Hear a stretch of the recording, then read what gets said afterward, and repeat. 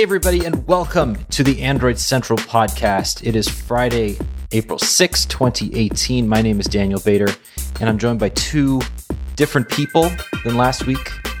So happy to welcome back Alex Doby. How are you? Good to be here again. I was kind of thrown when you said different people. I was expecting some kind of elaborate compliment for both myself and Jerry. Yeah, I usually do that. I'm not feeling in the complimentary mood today. We're just different people.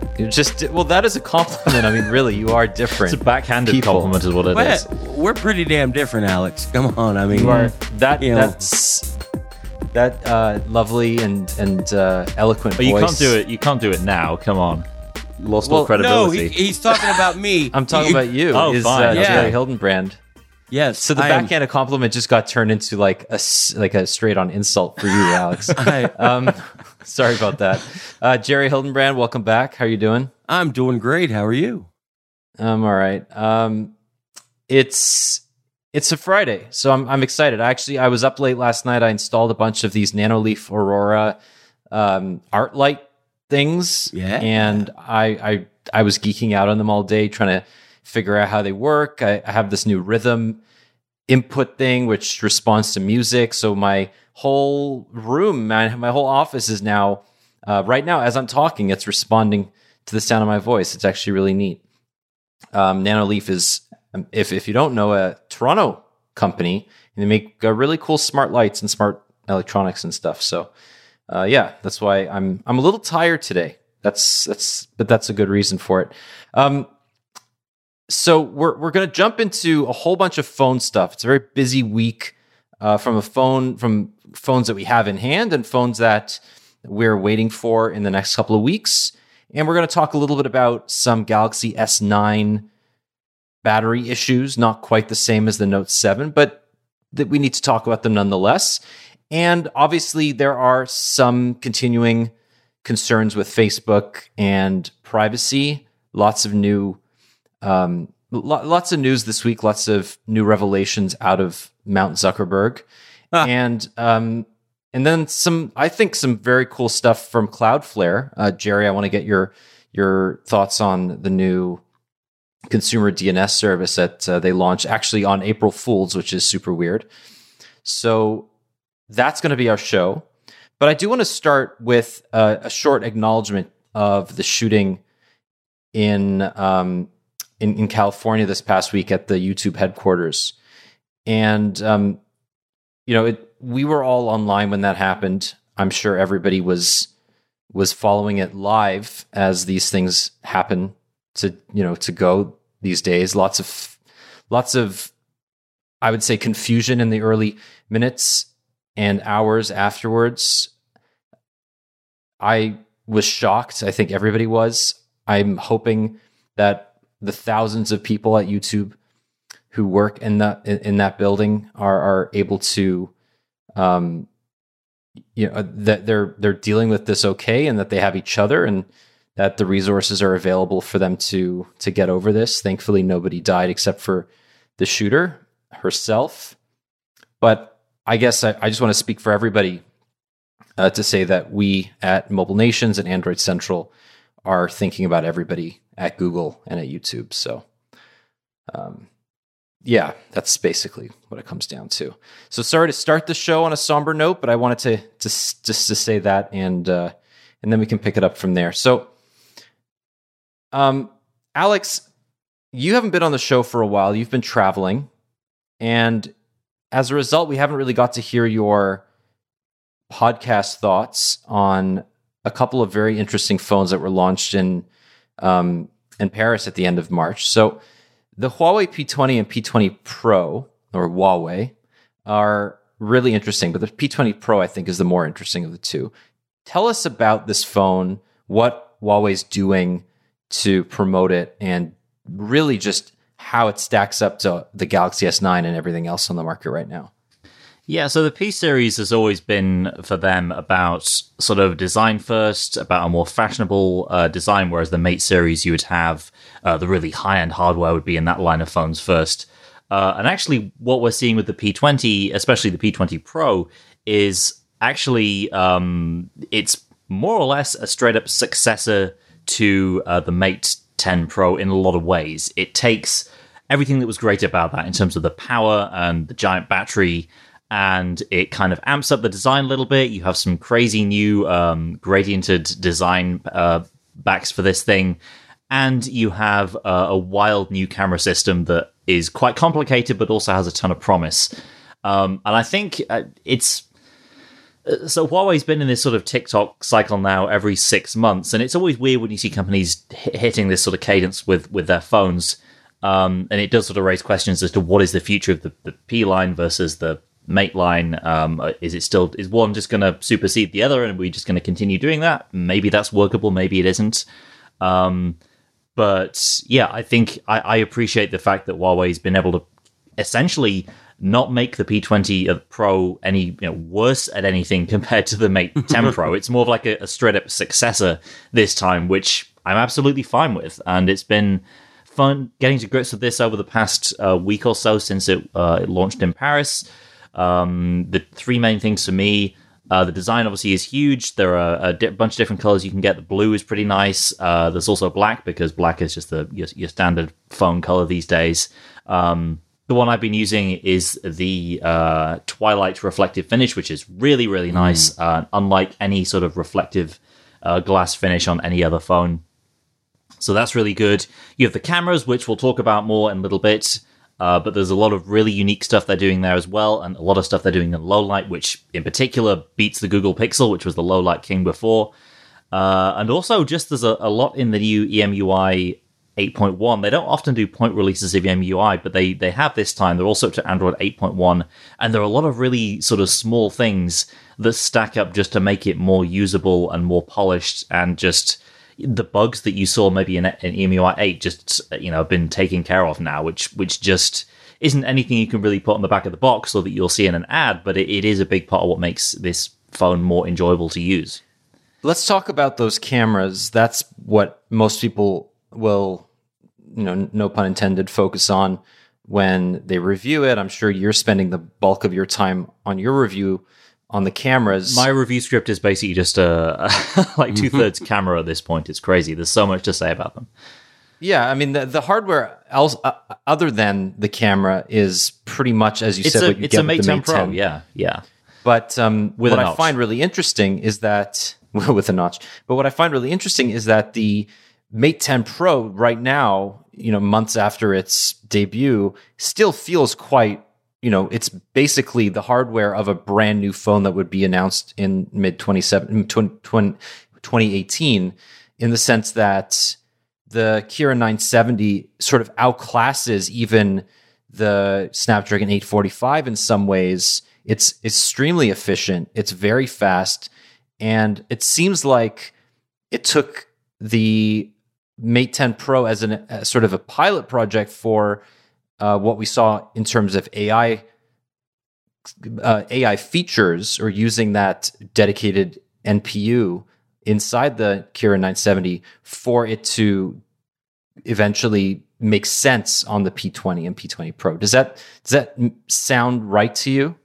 A little bit. So one part of it is, like you said, you had your first generation of Huawei AI features last year with the Mate 10 Pro, and they've just had an extra 6 months to build out some more features, so that's what you see now. The other side of it is you're on Android 8.1 now, so you have access to Android's neural networking APIs as well, which is super important, because in the old phone that was on 8.0, you would only be able to hook into the power of that chip through Huawei's APIs. Now that's open to just general Android apps through Google's neural network APIs as well. You don't see a ton of apps using that just yet, but that will change over the next year or so.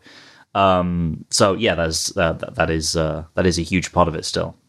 I see something here that I love. I don't make excuses or shy away from the fact that I hate these no bezel phones. I just hate them because I don't hold them very well.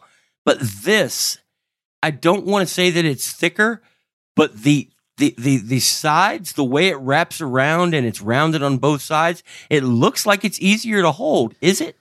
A little bit. I mean, I never had much trouble holding the Mate 10 Pro. I actually don't have one within arm's reach to compare right now. I want to say it's perhaps a little less slippery than the Mate 10 Pro, and possibly, Jerry, for the reasons that you mentioned. You also have more of a uniform bezel going around the outside, which is possibly going to help with one-hand ability as well. So you have... It's not as sort of uniform as the iPhone 10 is. There's still a little bit more bezel around the top than there is on the sides. But it's not one of these ones that tries to be bezel-less, and you have very, very slim bezels on the side, and you make up for it with a forehead and a chin. So, yeah, it is... I mean, there's also a very different finish to the sides compared to the Mate 10 Pro as well, which perhaps is goes towards the in-hand feel as well. Also, the back is... you do have curved sides to it and curved corners, but it doesn't have that sort of arch the way the Mate 10 Pro does. So it is a little bit of a different in-hand feel. I think, for me personally, maybe a little easier to hold on to. But you also got to remember the aspect ratio of the screen is also different. The size of the screen is also different. So I want to say it feels maybe a little smaller in the hand, or maybe just a little easier to hold on to. It's just the sort of nature of the chassis and the angles and everything, and even the shape is a little bit different to the older phone.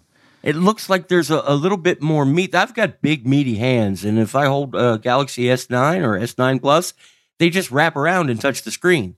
And it drives me crazy, even though Samsung has done a good job of rejecting those touches. And in my mind, I picture ways it could be fixed. And what I thought of is what I'm seeing here with a more pronounced edge.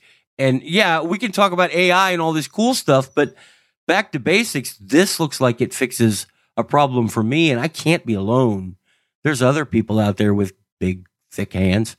So that's great. Everybody pay attention to this if you make phones.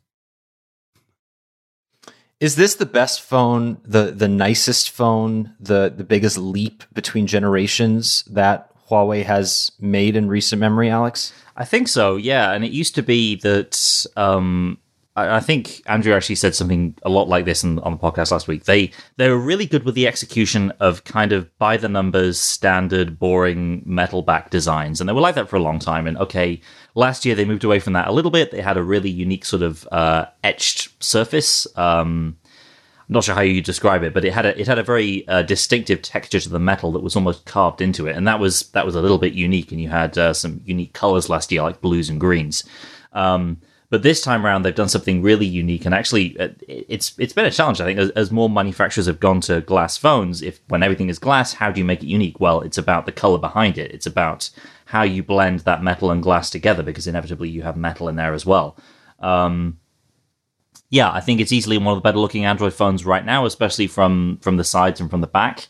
And certainly it's a very different look from the Mate 10 Pro, but you go back a year to the P10 and yeah, there's almost unless you want to look at maybe the fingerprint scanner or other small design features or the accent on the power button, everything else pretty much has changed from year to year, and that's not a bad thing. It's got beautiful symmetry too. Exactly. I thought it looked ridiculous until I saw a picture of you holding it in landscape. The camera arrangement, I thought that was just crazy. And then I saw a picture of you holding it like you would hold a camera, and it makes perfect sense. It looks great. Yeah, and that's when you see someone holding that and you can read the branding. You see the Huawei branding and the Leica branding, it's right there in your face. So it works not only aesthetically, but as a way to promote the brand, which is quite smart. In light of what's happening with Huawei and the U.S. government, it's not surprising that the phone wasn't announced for the U.S., but a lot of our colleagues, a lot of Huawei fans, a lot of just newcomers to the Huawei brand who happened upon your video and a lot of other videos of the P20 Pro, they're wondering why this won't come to the US. Is it just the current political situation, or is it something more than that? So a few things there. I think, to be honest, the political situation is a big factor. Also, I think they had banked, even before this became known, I think they had banked on the Mate 10 Pro being the device for the US, and that's what they built all their carrier relationships around. So there was probably nothing in the works to ever bring this phone to the US. The question now is, now that we know that the whole Mate 10 thing has gone up in flames with the exception of direct sales through Huawei and through Amazon, first of all, where do they take the US business from here when it seems you actively have the government of the country working against you? Is it time to pack up shop? They've said they're not giving up on the US market, so fair enough. I don't know. I would think maybe if they are going to push ahead with the Mate 10, that device has only just launched in the US. I think it would be quite unlikely to bring out something anytime soon that directly competes with that. You would probably think maybe hold off. It would be maybe a Mate 20 later in the year that sort of supersedes that. Or maybe you'd want to look at something in the Honor range that maybe has one or two of these features to bring that in as well. I don't think, for the immediate future, I don't think the fact that this phone isn't coming to the US has anything to do with the political situation. I don't think there were any plans to bring it there anytime soon. The P series has never really been in the US at all. For the past couple of generations, it's all been about the Mate series over there anyway. So certainly doesn't help, but I don't think it's a direct result of that. And I want to say something real quick because a lot of people get this wrong and argue about it. It's not our current political leaders that have started this. Huawei, ZTE have been under some type of investigation in the last administration as well. So you can blame a lot of things on our current crop of politicians, but this is not one of them. Yeah, it's fair enough to say the AT&T Verizon, and the announcement or lack thereof, I think made this a mainstream. Yeah, I mean the thing. So what makes it different? I mean, let's not sort of rehash an old story too much. But what makes it different is Huawei and ZTE had sold phones in the US before on carriers. It wasn't the difference this time. Is it was a flagship. It was a ton of money. It was supposed to mark the big entrance of this brand into the US. And as much as Huawei and ZTE were under investigation, and there were various reports put out under the previous administration.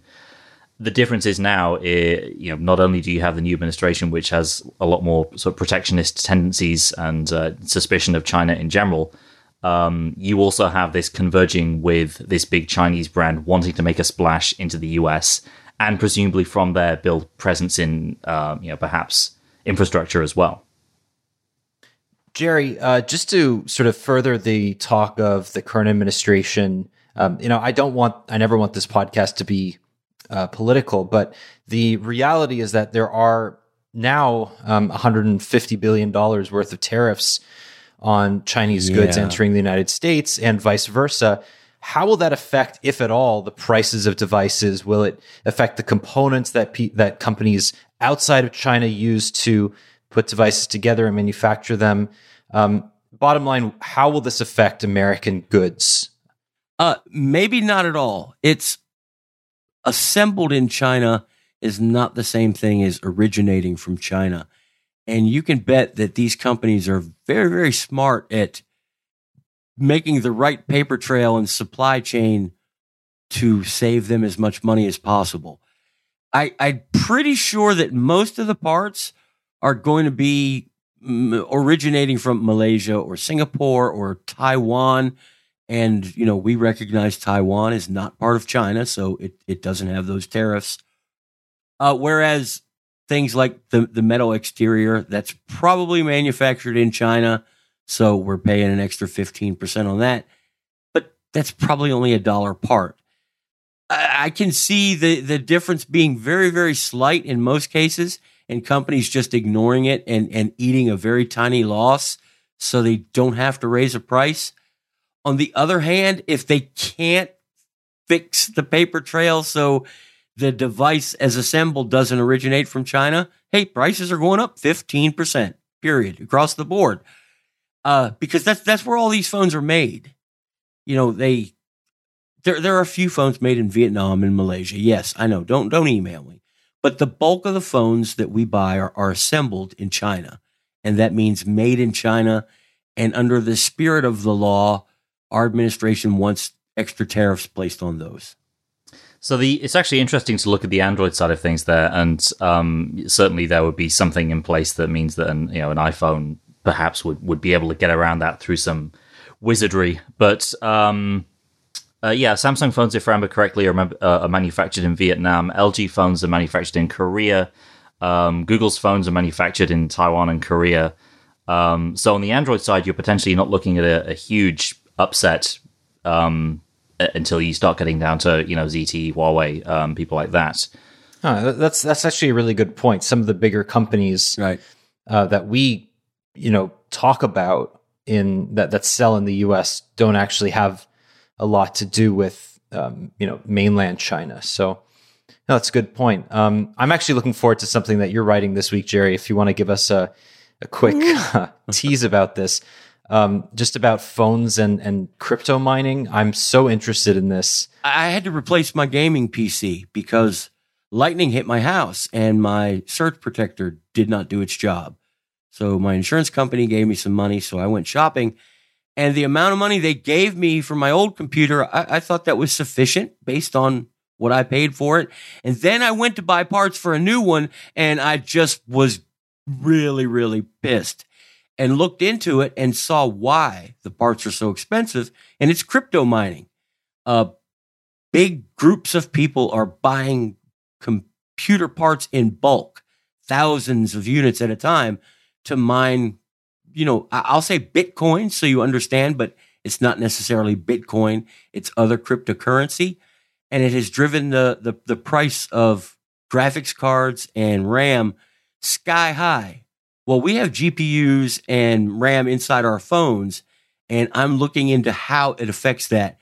And if it changes the price, if it does, who's eating the cost, what's going to happen, and what the future looks like. Because they're a lot of money now, and I don't want to see them get any more expensive. So yeah, we'll have to wait and see about what Jerry has to say about that. But really interesting stuff. As GPUs and phones and mobile devices in general get more powerful, we're definitely going to see them being used for more of these kinds of mining purposes, especially since they're so low power. The amount of electricity that some of these crypto mining companies use is staggering. Some of the new cryptocurrencies don't need performance. They use storage. Well, your 128 gigabyte iPhone that you don't use anymore would be great for that. You put a bunch of them on a tray somewhere and use them. And it's just ridiculous. It's insane, but it's interesting. So switching gears a little bit, last week we talked about education, Chromebooks, Apple, and Microsoft and the other companies involved in that very, very lucrative and growing technology in the classroom market. I asked people to email us about their experiences if they were in education, teachers, principals, people in the industry, or parents. And I was amazed. And I want to thank everybody for getting in touch. We got about a dozen emails, really detailed, explaining the way that various teachers and use technology in the classroom, or parents, how their kids interact with Chromebooks, and to some extent iPads. And I just want to read a couple of excerpts here from a couple of people. And this one is from a parent. His name is Eric. And Eric, thank you for sending this in. He says, "I'm not an educator, but being a technology guy, I've taken an interest in my son's school district, is in the Texas area. They use iPads with enormous cases with handles, obviously, so they can, they won't get cracked and broken so easily, from grades kindergarten to grade 2. And then they switch to Chromebooks in grade 3. And he says he doesn't actually think that the Acer Chromebook Tab, the one that was announced a couple weeks ago, is ready. It's not really made for the classroom yet. Chrome isn't classroom optimized in a tablet form. However, Apple still, even with this announcement, doesn't have anything that's suitable for kids when they start writing documents and doing web research in like grade 3. And I think that's really the takeaway, is that even with, and I'm talking now, not not Eric. That's the bulk of the opinions that I got from people, that the iPad is great, especially with the pencil, for younger kids, for kids that are doing more creative type learning and their curriculums are not so focused on assignments. And then once they switch over to those assignment-based curricula, I think it's interesting that Chromebooks are much preferred. Let me read another one here. I got an email from somebody named Daniel, great name, who tells me that teachers need to establish policies about technology use in their classrooms. Students need to be taught how technology is supposed to be used and how to use it responsibly. Just because a kid has access to a smartphone doesn't mean they know how to use it properly, especially if parents at an early age are just giving kids a phone and saying, here, use this, watch Netflix, do whatever you want. They learn that it's okay to be on their phone without actually doing anything productive on it from a very young age. And Daniel says, my students have grown up with Chrome OS, and I still have to show them how to use Google Drive as well as G Suite. I can't imagine what it must be like for a school switching over to iOS. Technology needs to be taught, practiced, assessed, and then retaught. I think that's a fantastic point. It's not just about teachers having access to great back-end technology and the ways of administering computers en masse, but these technologies need to be really accessible. And even though iOS itself is quite easy to use, there is a lot of overhead that goes into teaching a class of 30 kids how to use a new product. And if you start kids with an iPad, that's one thing, but transitioning school boards en masse from Chrome to iPads, I think, is going to be a very tall order. I want to read one more. This is from a guy named Mike, and this is really interesting. So Mike writes, I'm a 23-year veteran teacher of social studies and French in a small rural New York school district. At first, we used iPad 2s and had 2 carts in our junior-senior high school high building and a couple in the elementary building. Having these iPads at first was great because if you couldn't get into the computer labs, you had the iPad option. However, the more we used the iPads in class, the more of a pain it became because of permission to download apps and the fact that there was no keyboard, hardware keyboard. The district then decided to push the iPads to the elementary building, and since then, we've been using 1-to-1, so every student with Dell Chromebooks for the past 2 years, and this year students were able to take them home. The transition over the last 3 years, first with Google Classroom and G Suite from Microsoft Office, was huge. So they moved from Office to G Suite, and has been, and as an Apple fanboy, it's been a little bit depressing. And I caught myself asking, where is Apple? At this point, I feel Apple has lost the race.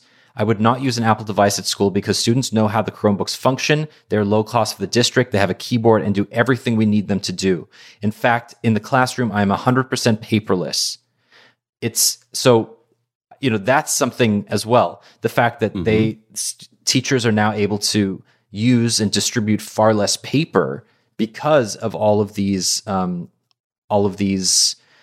upgrades to Chrome, and the fact that now most Chromebooks have pen input, I think is fantastic. So, Jerry, you've read all of these emails. What's your takeaway here?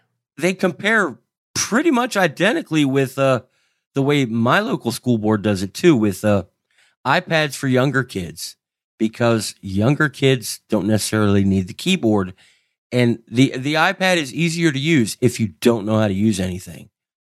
But then when it comes time to be productive, the people I talk to locally, it's Google's back-end stuff, the way Docs integrates directly into a Chromebook versus how you use Google Docs on the iPad that makes the Chromebook the winner.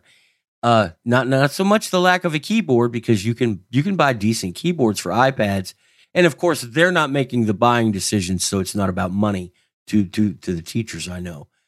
And it all makes sense. The emails all have a same undertone, the same common theme, that iPads are great, but Chromebooks give more of the ugly stuff. They make it easier. Administration, getting the kids all on the same page so they know how to use them. The stuff in the back end that makes them easier to use and makes it so it can be the same for every student, no matter which Chromebook they have in their hands at the time. That's where Google has nailed it. And that's where Apple is lacking. And Apple is really far behind on the service end. I mean, we're looking a lot at the iOS versus Chrome OS sort of dichotomy here. And actually, looking at the bigger picture, it's interesting to see kind of Microsoft as the bigger loser in this situation, because the whole idea behind Microsoft's focus on education in, I guess, the late 90s and early 2000s was that if you get kids, for want of a better phrase, hooked on Windows and hooked on Office from the age that they're growing up, then that's what they know how to use. That's invariably what they'll use at a later age, going to college, going into work or whatever. Apple probably doesn't need to worry about that, because Apple devices will always have this cool factor associated with them. So you'll still want to buy an iPad because it's an iPad. You'll still want to buy a MacBook because it's a MacBook. Chrome obviously doesn't have that. Microsoft doesn't have that. So if, as you're learning to do web research and do more writing and use a keyboard and stuff, if Chrome is what's helping you do that, then even though a Chromebook might not be cool, Google doesn't necessarily lose out, because they have the benefit of that's just what kids are using. So maybe as people growing up now, in 10 years' time, they obviously have the experience of using an iPad. Anyone can use an iPad.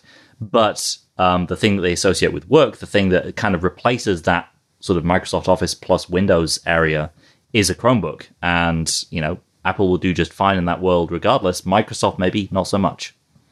I'm also working on something about this for next week, Daniel. If you want to give a sneak peek again, and I've talked to a couple people that are involved in it. Microsoft is still in the game, but when it comes to the hard sciences and advanced stuff in high schools, MATLAB, that kind of thing, there are plenty of Microsoft computers in schools still, but Office is just about dead, and it's the price. And one other email that I received from somebody named Adam, he made a really good point. Microsoft is actually doing a great job pushing Windows 10 into schools and making it cheaper for companies or for districts to buy Windows laptops as well. Windows on ARM brings down the cost of Windows 10 products too, but it's not going to be enough for people to get onto Windows services like Office, because you can still use Chrome as your distribution point. So you can still use the Chrome browser. You can still have access to a lot of those same services that you would on a Chromebook. And in many ways, Google doesn't care as long as you're still using a Chrome product or a Google product. So I think the takeaway here is that even regardless of the hardware, Google is still winning. It has a 60% market share in terms of actual hardware in U.S. schools. But I'm guessing that even kids using iPads and Windows laptops are running to some extent Google products on them. And that's just a huge coup for Google. And we hear a lot of, talk comparisons of Google's Office suite, Google Docs, their spreadsheet stuff that they have compared to Microsoft Office. And Office, yes, it's much more robust. It is a little more complicated, but it does so much more, and it's great. And for an enterprise company that has millions of dollars to spend, it's the perfect piece of software. But for your school district that doesn't want to spend millions of dollars so kids can write a report, Google has that nailed, and Google doesn't want your money. They want your time and your eyes. Lots of really interesting stuff. I'm actually going to be putting together a special edition podcast over the next couple of weeks, bringing some of these voices from various parts of the education ecosystem, both for and against Chrome. I'm going to be talking to somebody who also uses iOS and iPads in their classroom to counter some of the arguments that Chrome is better for everybody. And hopefully we'll come to, a better understanding of what it's like being a teacher, what it's like being a student in 2018, because I don't think we have nearly enough context when we talk about this, and it would be enormously helpful for me to learn more. So I'm really looking forward to putting that together. Yeah, I'm looking forward to listening, because yes, we don't know, and this is important. So we're going to take a quick break, and we're going to thank our first sponsor, and that is Thrifter this week. And Thrifter is the place you go for all of the best deals, whether it's tech, home, smart home. Well, that's tech, but sort of tech. It's everything. If you want to save money on Soylent, you can go to thrifter.com and get that as well. So like we do every week, we go to Thrifter and we pick a single deal that we like. I'm going to put Alex on the hot seat today. What is your pick? So my pick is something for making delicious treats, and it is George Foreman Grill and Panini Press down to $19.99. $12 off. So yeah, use it to make a bunch of stuff, grill the fat out of your food, make delicious sandwiches. Less than $20. What are you waiting for? That is a pretty good product, actually. I will test that. We I was have single one here in a dorm room, I use that basically every day. Same. Even I can use it. So, and I haven't burned the house down yet. Good man. And adjacent to that product, Alex, there's a Mickey Mouse mini waffle maker that's also just $15. So awesome. Get both of them and eat breakfast for dinner every day. You can cook bacon on one and waffles on the other. Exactly, it'll be delicious. There you go. Jerry, what's your pick? The Ecobee 3. I love my Nest. Don't get me wrong. I think it's a great product, and Nest has done a wonderful job making your heating and cooling system smarter. But the Ecobee 3 allows for remote sensing of temperature in other rooms. My house has a basement. I'm sitting in it. My thermostat is upstairs. That's not good in the summertime.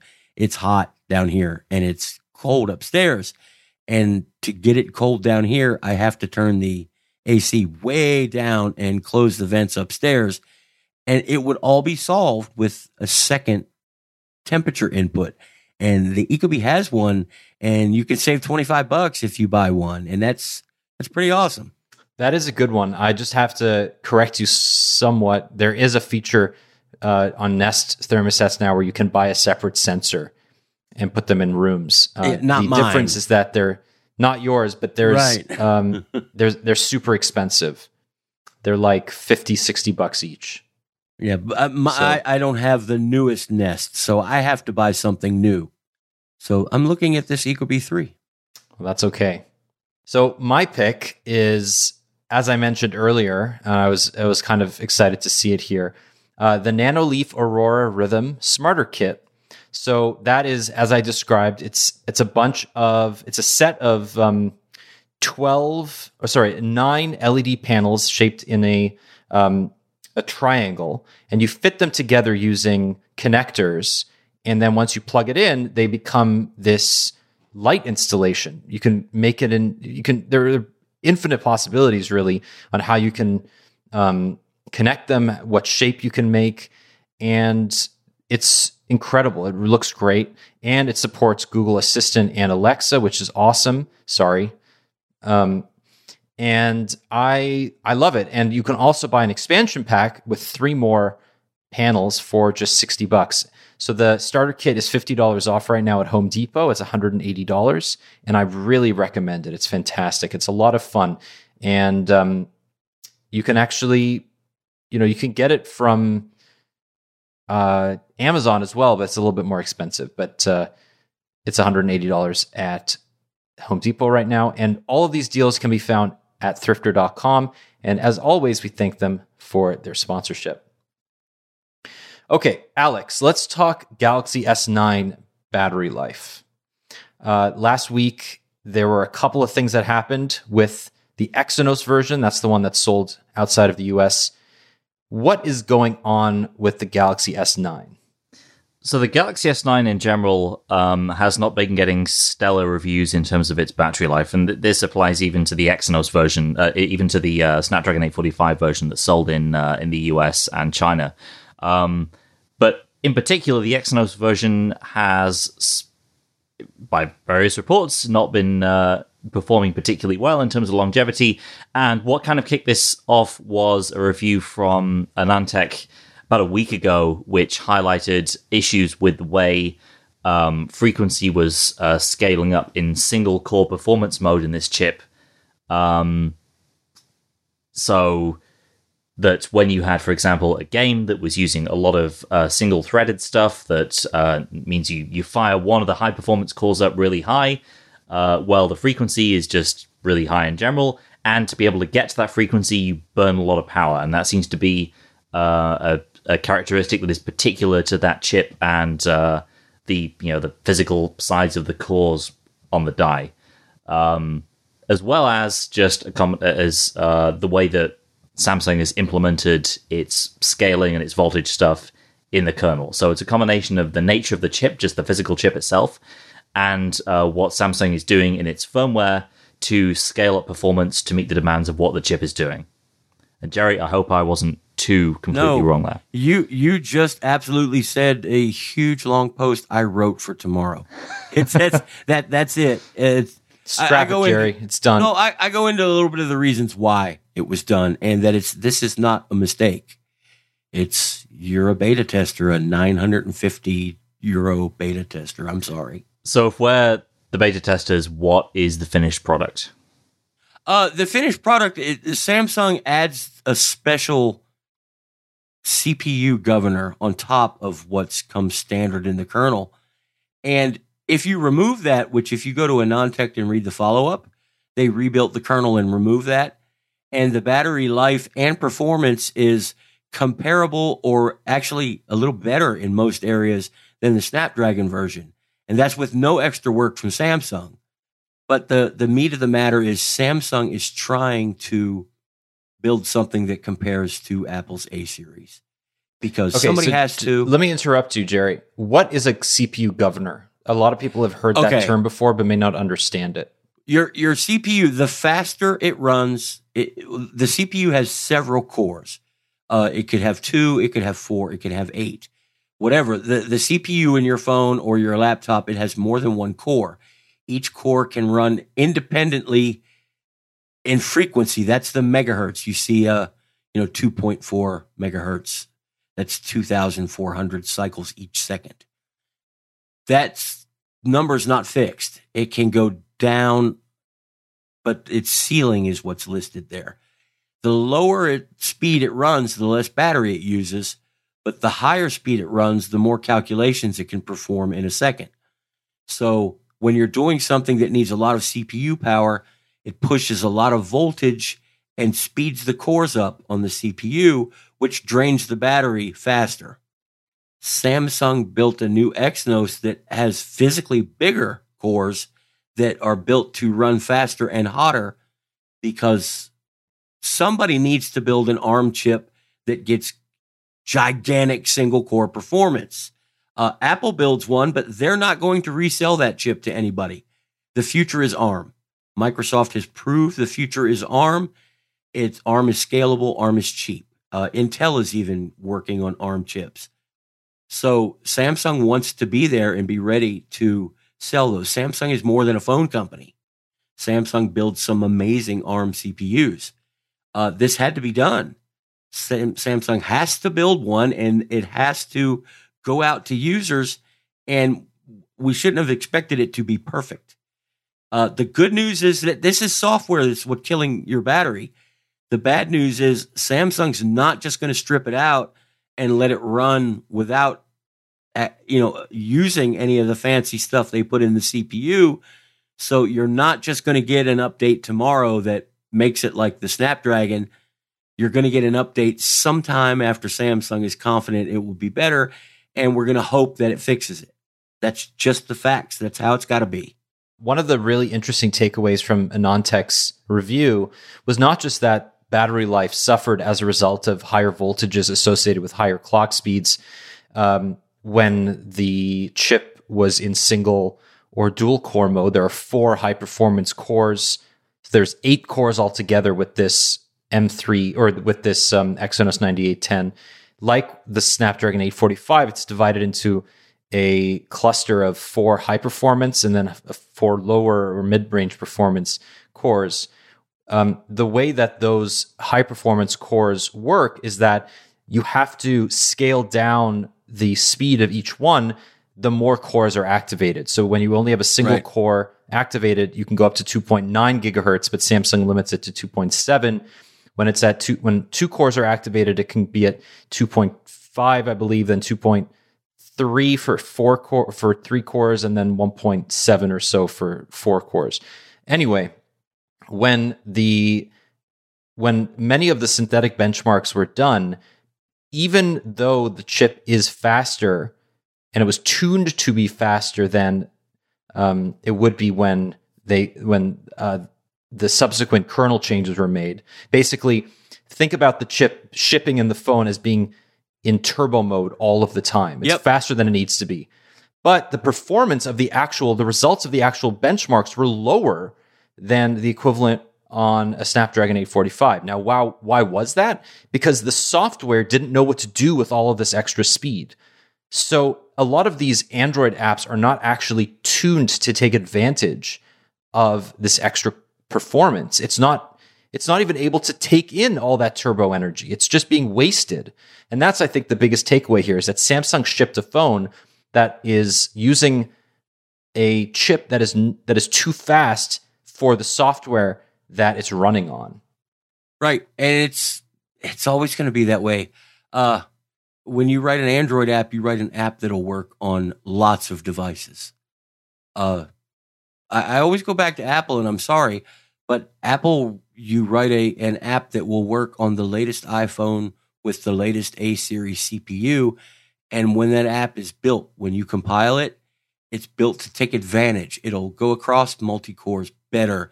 It will be able to, let's say, it running 2 threads, each in a separate core, it will run them at the same clock speed.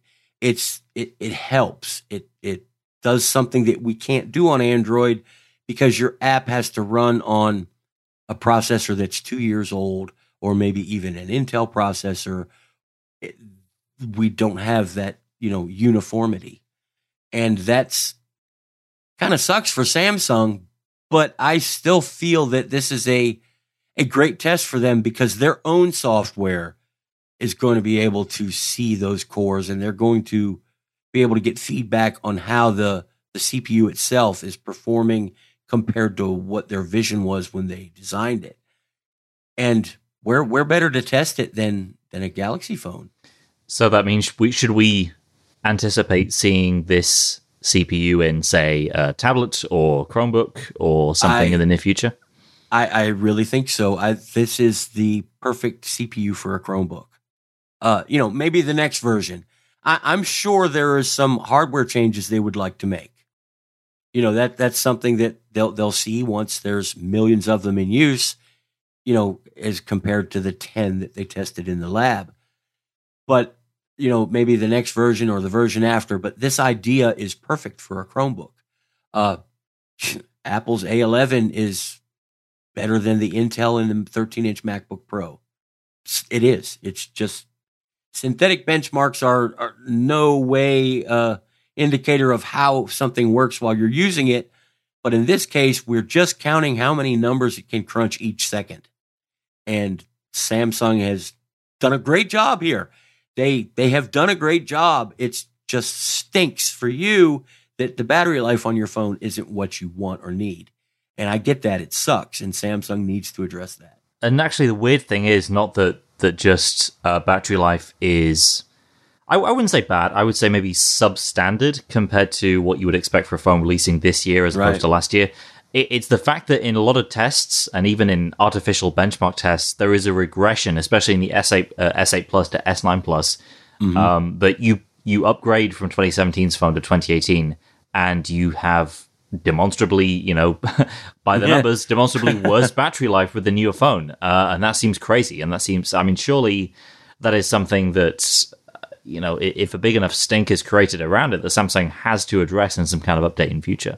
I am sure that Samsung is working to address this right now. It didn't need to be a big stink, just a little stink, because this is the feedback they need, and this is the feedback they're looking for.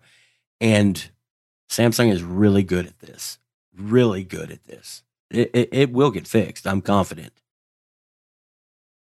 I've been using an S9, not the larger one. I've been using the Snapdragon version for the last week or so. I'm very impressed, not just with battery life. I haven't, it hasn't been amazing, but it's certainly fine. It's good, but everything else about the phone has been very impressive. And we've said this so many times, but it feels like an S7, right? It feels like a mature version of the beta from last year. And I think Samsung did a great job. Not to mention the fact that now that all of the S8 and Note 8 lines have been updated to Oreo, they feel like new phones almost. Alex, I think you would probably agree with me. The upgrade isn't momentous in terms of features, but in terms of performance, I think it definitely makes a big improvement. Yeah, and just Samsung kind of dragged its feet with the speed at which they're able to update the Note. In particular, the Note, their most expensive phone of last year, was kind of playing second fiddle to the S8. But once you get that update on there, it is kind of telling. And when you have the two phones side by side, you have the Note 8 with the older Exynos chip, the S9 with the newer Exynos chip, same amount of RAM, basically the same firmware. And you really can't tell the difference in terms of day-to-day performance in any respect, really. So, that's the silver lining there, I guess. So what else other than this, the slight, hiccup with the Exynos chip, Jerry, is this the best chip that you could find on an Android phone? How does it compare to the Kirin 970, for instance? I like the Kirin 970 because it is built around a neural processor. That's going to be a big deal in mobile, and Huawei got in front of that. I'm sure Samsung is looking into that as well. With Bixby, they would like to have their own, internal and external neural networking set up, and that they can hook into Google APIs is just icing on the cake. So I know that's coming from Samsung, but right now I favor the Kirin. Both are overpowered for a phone. They will both do more than you will be able to handle on a handheld device. That'll change in the future, of course. But as far as power and efficiency, both are able. But Kirin gets the edge because it's a little bit more future-proof. Okay, so we're going to take a quick second break, and we're going to thank our next sponsor, and that is GameStash. GameStash is the place to go for deals. Because I'm wrong. No, I'm just joking. It's the place you go for actually a great deal on Android gaming. You spend $5 a month and you get hundreds of premium Android games for a single subscription. It's $5 and you get the first month free, and you get to play games like Tengami. Tengami is one of my favorite chill puzzle games of the last 5 years. It is beautiful. It is challenging. It is very smart, and it's fun, and it's free with the GameStash subscription. GameStash adds new games every week, and they added a bunch of them over the last few weeks. We didn't do a GameStash ad last week, but since the end of March, GameStash has added 6 great games. They used to be either premium games that are now available as a part of the GameStash subscription, or if they were free games, they no longer have any ads or in-app purchases. So great. Games like Puck, Siberia 2, Monument Builders, Gods vs. Humans, Alice in Wonderland, and the aforementioned Tengami. Awesome games available as part of your GameStash subscription. Go to GameStash.com/acpod to sign up, and you get a month free. Try it out. You do not have to pay anything if you don't like it, if you cancel within your first 30 days. So go for it. Try it out. You'll really like it. I promise. That's GameStash.com/acpod. Daniel? Jerry? I hate to put you on the spot here. I had somebody ask me how they would go about getting their game on GameStash. And I directed them to the person that I thought they needed to go to, that I knew would help them. But what should a developer do if they have a great game and they want to include it? So send me an email, podcast@androidcentral.com, and I will get them in touch with the right person. I don't have that information right now, but I will have that for you shortly. That's what I wanted you to say. Perfect. I love working with you, Daniel. You're on point all the time. I have to be. It's live. We're doing it live, Jerry. Okay, let's talk a little bit about Cloudflare. Cloudflare is a company that Mobile Nations uses to store cached versions of the live sites. It prevents denial of service attacks. It does a whole bunch of stuff. It's a pretty great company. Cloudflare launched a consumer DNS service over the weekend. And Jerry, tell us a little bit about why 1.1.1.1 is awesome. Other than the number, because that's the best IP address on the internet. Yeah, it's not just Mobile Nations that uses Cloudflare. If you look into it, I'll bet most of the websites you visit are Cloudflare clients, I guess is the right word. And the DNS is, I'll use the word tuned. It's faster to connect to a service that they know is using Cloudflare. It also it blocks threats. I don't want to say just malware, because the internet is more than malware.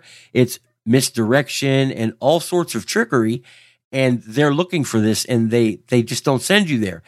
If you use Google DNS, even if you don't use Chrome, you might have seen something that Google tells you this isn't a safe page.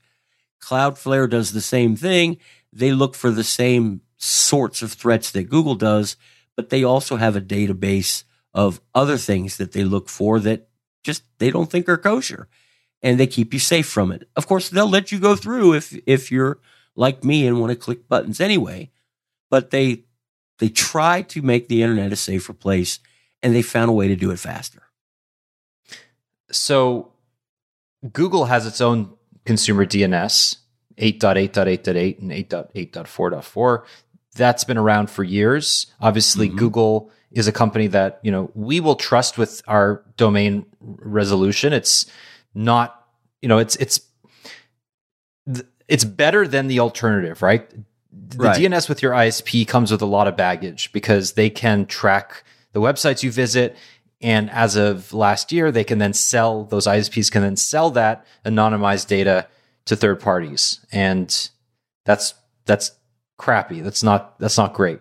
And if you have Comcast, they can actually intercept the small, inoffensive ads you see and inject horrible, crappy ads from companies I hate on the website I work at. And Comcast, I hate you. So they can do that too. But is Cloudflare's DNS better than Google's, or is it pretty much the same product? It's the same idea. Cloudflare does, they have a client base, and probably most of those clients are also Google clients in some way or another. But Cloudflare has an easy way to know if a website is safe and online and can connect at a good speed because it's one of their clients. That saves a little tiny bit of time for each little hop, and each little hop adds up when you're using the internet. So I think Cloudflare has a little bit of edge here because they serve so many of the big popular web pages. So yeah, I changed my router's DNS over to Cloudflare. It seems to be fine. Doesn't seem much faster, but it works. Well, so, and the good thing is you shouldn't notice that it's faster or slower. It should feel the same and good. Mm-hmm. It's important that they're filtering out malware and crap on the internet without degrading the speed. That's the important part. No, but Jerry, you know what's really interesting actually? Google Wi-Fi uses its own DNS by default. Yeah. And I don't know why that surprised me. I feel like it shouldn't surprise me, but it did, because it's something that I felt like it would be an opt-in, It would use your ISP's DNS by default, and then you'd be able to, it would give you a prompt or something that would say, hey, by the way, we have our own, it's faster, it's more secure, do you want to switch to it? But instead, when you install a Google Wi-Fi, it will automatically switch to Google's DNS. I'm pretty sure, though, once it finds your ISP on your phone, you do get a pop-up that says, do you want to use the recommended settings? So they're covering their butt, but I agree with you. For most people, it's fine. Just if you trust Google, you trust Google. But I'm right there with you. I like to know what's going on. And yeah, they should have said something before, especially since it's their own product.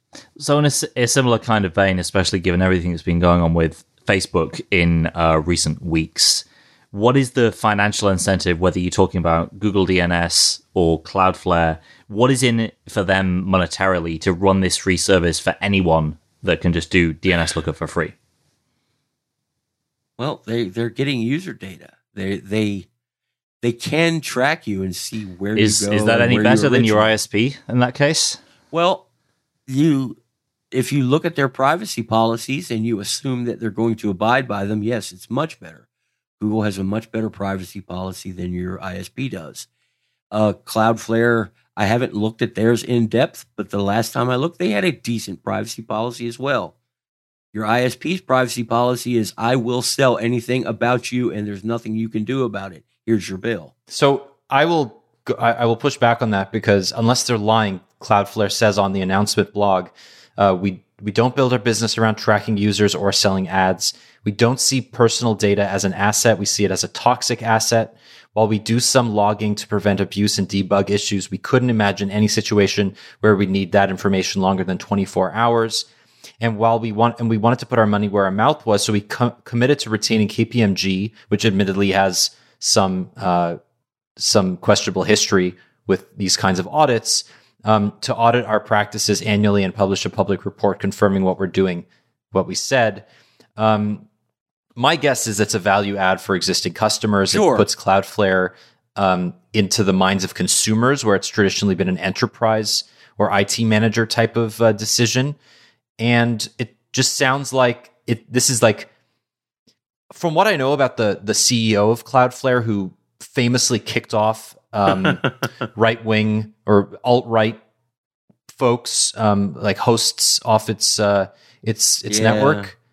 I think it was did it kick Breitbart off or something? Anyway, I forget which website it was, but the CEO famously came out and said, yeah, I believe in free speech, except when it comes to hate speech. Yeah. And, I can't say I disagree with him, but he was very vocal about that. And as a CEO, he put himself in front of a lot of criticism, especially First Amendment defenders that, they may not agree with the content being hosted on those websites, but those people should be allowed to buy any service that they want, in their opinion. And this guy said, absolutely not. We disagree with that. It also is in their best interest to have a better DNS system in general, because ISPs are horrible when it comes to DNS. Not only do they just leak like a sieve, but they are slow. Yep. Right. And the more because they're being indexed. Sure. As you use them, they're gathering all that data for each and every time you use it.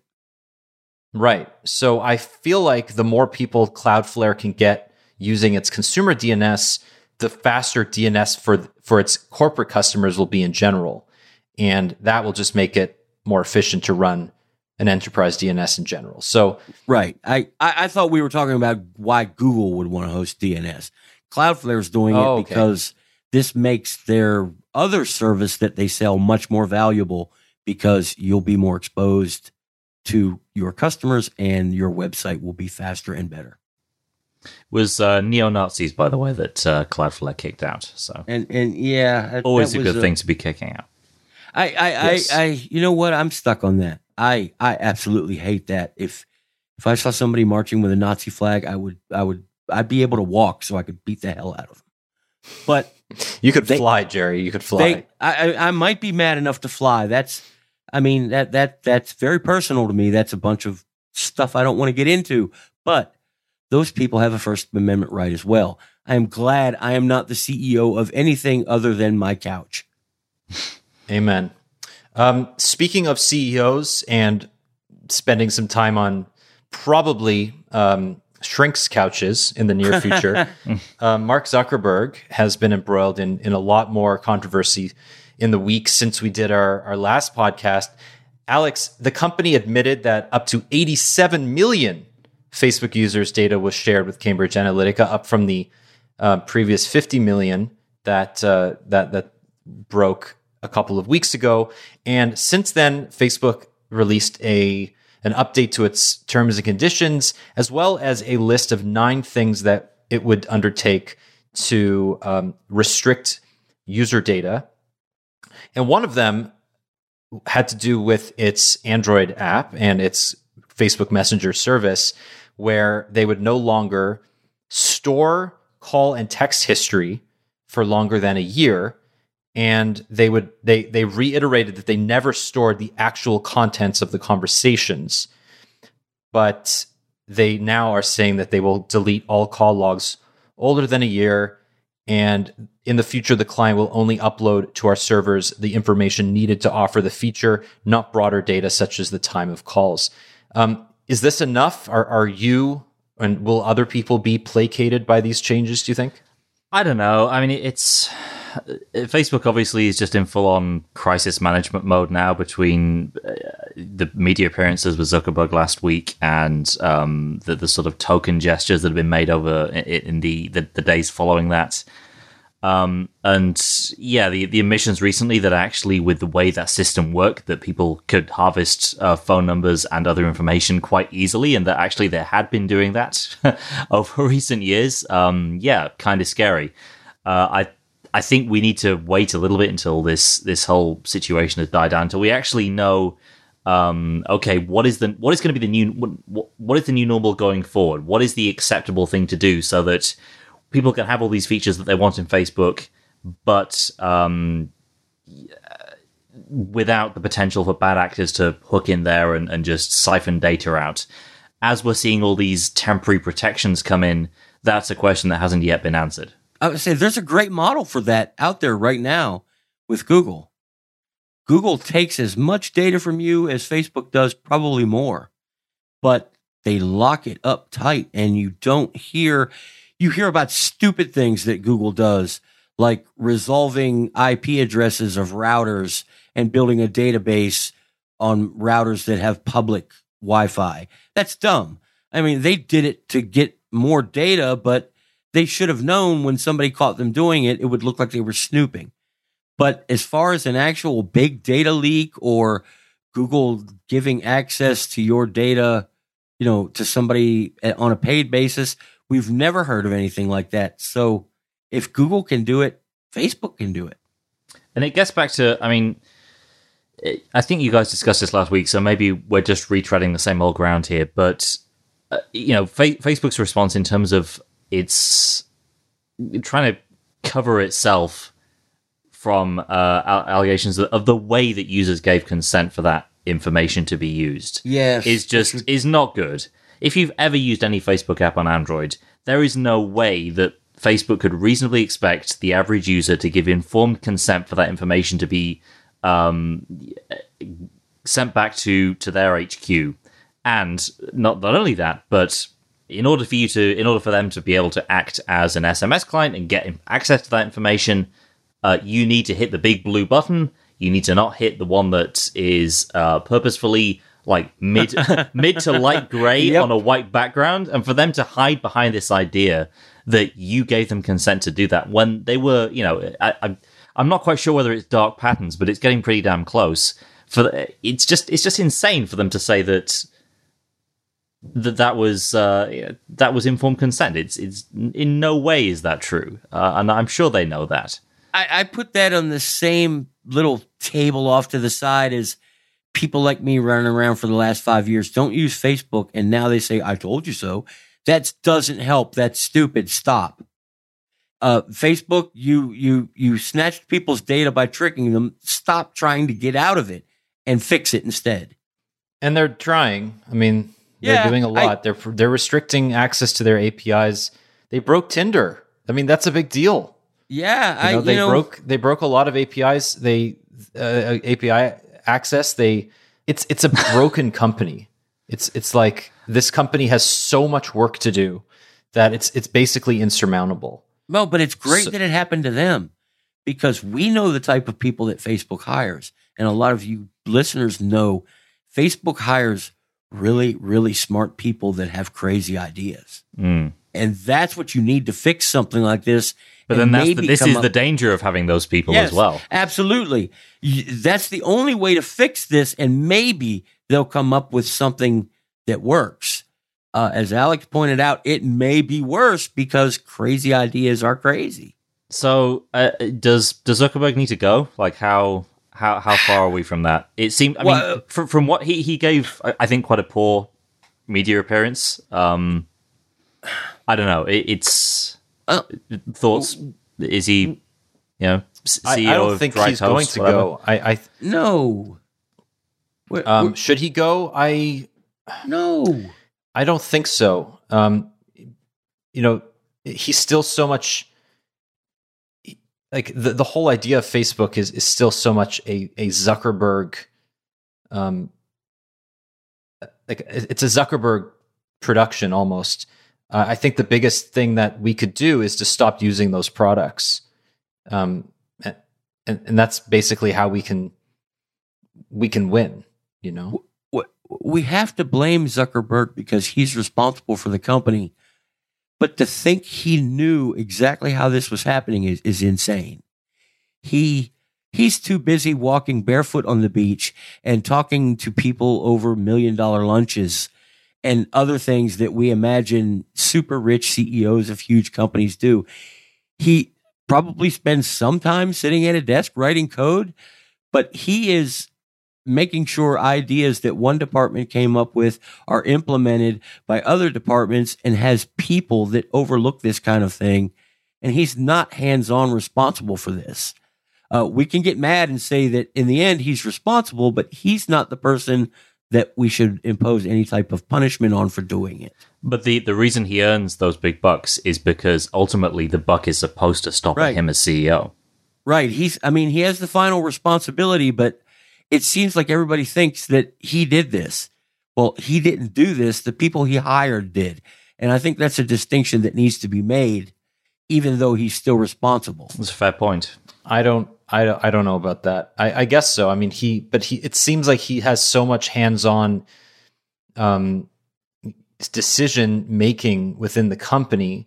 I can make it easy for you, Daniel. Are you responsible for the things I say? Yes, absolutely. But should you be punished for the things I say, or should I be punished for the things I say? Well, I think it's not as simple as that, right? There's a corporate responsibility. It's not as simple. Exactly. That's what I'm getting at. But also, we're singling him out. I'm not a majority shareholder of a whatever Facebook's worth, a $400 billion company. So it's not about like mobile. I mean, the distinction here is that Mobile Nations is a private corporation. Facebook is public, right? It has a responsibility to its shareholders, and the board of directors is supposed to oversee the managers to make sure that they're not either breaking the law, which is we're not even sure that Facebook didn't do, or that they're acting unethically. And we know that Facebook acted unethically multiple times. I mean, what's her name? Sheryl Sandberg. Sheryl Sandberg admitted that they knew about Cambridge Analytica in 2015. They just overlooked it because they didn't think that it was as large a breach, or they didn't consider it to be a breach at all at the time. It's like if I know that there's a water leak coming into my house and I don't do anything about it, my house isn't going to fall over tomorrow, but I can, I'm still responsible for knowing that the leak is there. And if I don't patch it today, that's going to affect me when that wood is rotten. And that is going to be, it's much harder to fix. And this is exactly what's happening. I see your point. I see people saying Zuckerberg needs to go to jail and stuff. And that's, I don't think please. They said Hillary needs to go to jail. I mean, give me a break. Nobody needs to go to jail. But I don't think any of the stories that are talking about this are making the distinction that Zuckerberg is not hands-on doing this stuff. He's overseeing it poorly. Yeah, I guess it comes down to who do we think needs to take the bulk of the responsibility? and what punishment needs to be meted out for that. Yeah, a middle manager that knew what was going on and didn't bother to tell Zuckerberg, that's a different story. That's, or the same if somebody did tell Zuckerberg and he said, "Oh, I don't care," then yeah, let's string him up. But we're not at that point yet. Well, there's still a lot more to this story. So maybe by the time we talk next week, oh yeah, we will be at that point. Yeah, I mean, Facebook won't come out and say it, but right now they said 87 million. There was potentially 350 million people that had data exposed. That doesn't mean that they all did, but it could have been up to 350 million. So if this number keeps growing, I won't be surprised. All we know, though, is that Facebook, which probably isn't losing customers or users by the millions, nor are advertisers necessarily cutting their budgets from Facebook and Instagram. We do know that all of these implementations, the overhaul of the privacy tools, the fact that they're clamping down on APIs and access to the data when companies do get access to APIs, the fact that all political advertisers now need to be personally and like manually approved by Facebook. Like all of these things cannot be bad. They are all good things. Right. They should have happened 2 years ago. They should have happened before the election. But they are not bad. And they will only probably, like Samsung rebounded even better than before from the Note 7 fiasco, Facebook will probably rebound better than they were before from this. As a company, I'm saying as a company that sells ads, they will do better and they will continue growing. And they will eventually eat us all. and companies like Twitter and Google will benefit from this just by seeing it. And God. Then they'll do their own audit of, okay, what do we do that we need to fix? That's kind of like what they did. Only imagine what's going on at Twitter behind the scenes right now. Oh, I think they're burning paper and hiding money in vaults. I also think that Google, looking at what happened with the EU regulator and the antitrust cases that it faced, it's probably very thankful right now that it wasn't a lot worse because Facebook is going to be burned at the stake in front of the EU whenever this comes to them. So, well, that's good. That's a good thing.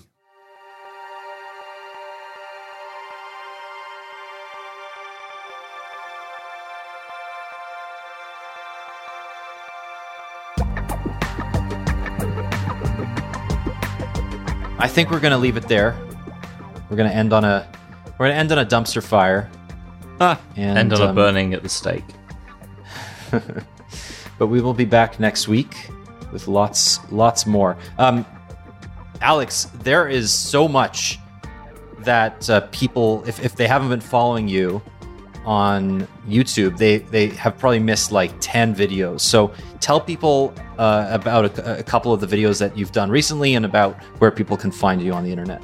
Yes, you can find me at Alex Dobie on all the things. You can also find me on YouTube doing Android Central stuff at youtube.com/Android Central. So some of the recent stuff I've been doing, there will be a Huawei P20 Pro review probably by the time you listen to this podcast. If not, we also have P20 Pro hands-on. We have a look at the Huawei Porsche design Mate RS, which is a ridiculous upgraded version of the P20 Pro with in-screen fingerprint, 512 gigs of storage, and a $2,600 price tag. We also have a quick explainer of, well, I say quick, it's like 5 minutes explainer of the Galaxy S9 Exynos battery issues. We have Galaxy S9 tips and tricks. We have what is new in your Note 8 Oreo update, if you're getting an update right now, and of course, hot takes on the Galaxy S9 in our full review as well. So a lot to get stuck into there. And Jerry, where can people find you? Oh man, is Twitter safe yet? I mean, I'm not a social media type of guy. I only really started doing it because we have to for our job, and it's fun and it's cool, but it's so mean that I don't visit it as often as I should. It's at GB Hill, GBHIL, and that's where I hang out when I do hang out. And you know, if you say something friendly to me, I'll love you for it because Twitter scares me. It's for the brave. All right. Well, as a formal request to all of you listeners, thousands of you out there, no, I would like it. I would like a barrage. I would like you to log on to Twitter after you listen to this and go at GB Hill. We love you. I love you. Everybody loves you, Jerry. Oh man. I want you to bowl him over with your love. And then if you feel like you can bowl Alex and I over with your love as well. And be sure to check out Alex's videos. Well, those are very, very good videos. Yeah, he's good. I'm sure everybody's watched them.